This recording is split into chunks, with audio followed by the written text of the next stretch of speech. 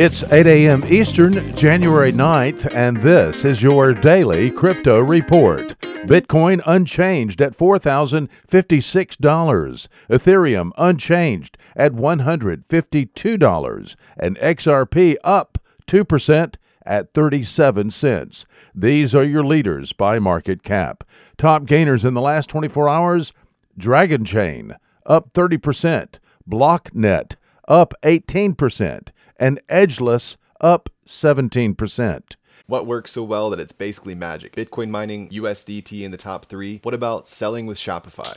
Shopify is the global commerce platform that helps you sell at every stage of your business. From launching your online shop to, did we just hit 1 million orders? Shopify is there to help you grow. From their all-in-one e-commerce platform to their in-person point-of-sale system. Wherever and whatever you're selling, turn browsers into buyers with the internet's best converting checkout, up to 36% better compared to other leading commerce platforms. Sell more with less effort thanks to their new AI solution, Shopify Magic. My favorite thing about Shopify is no matter how much you want to grow, they have the solutions you need to take control and level up your business. Shopify powers 10% of all e-commerce in the US and millions of other entrepreneurs across 175 countries. Plus, Shopify's award-winning help is there to support you every step of the way. Businesses that grow with Shopify. Sign up for a $1 per month trial period at shopify.com/DCR, all lowercase. Go to shopify.com/DCR to grow your business, no matter what stage you're at. Shopify.com/DCR.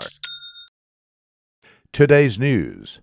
Li Ka-shing is the world's 23rd richest person, and he lives in Hong Kong. He has invested in Bakkt, a digital asset platform created by the Intercontinental Exchange, a parent company of the New York Stock Exchange. Bakkt raised more than $180 million in the Series A funding round completed December 31st, 2018.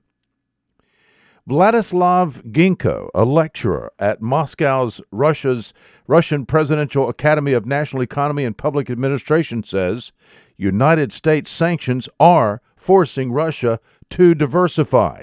Ginko claims that Russia will pour $10 billion into Bitcoin in the first quarter of 2019. He made the claim in a tweet yesterday afternoon.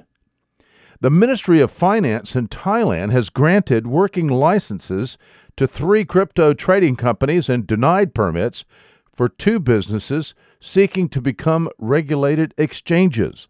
The ministry has also issued a working permit to a cryptocurrency broker and dealer.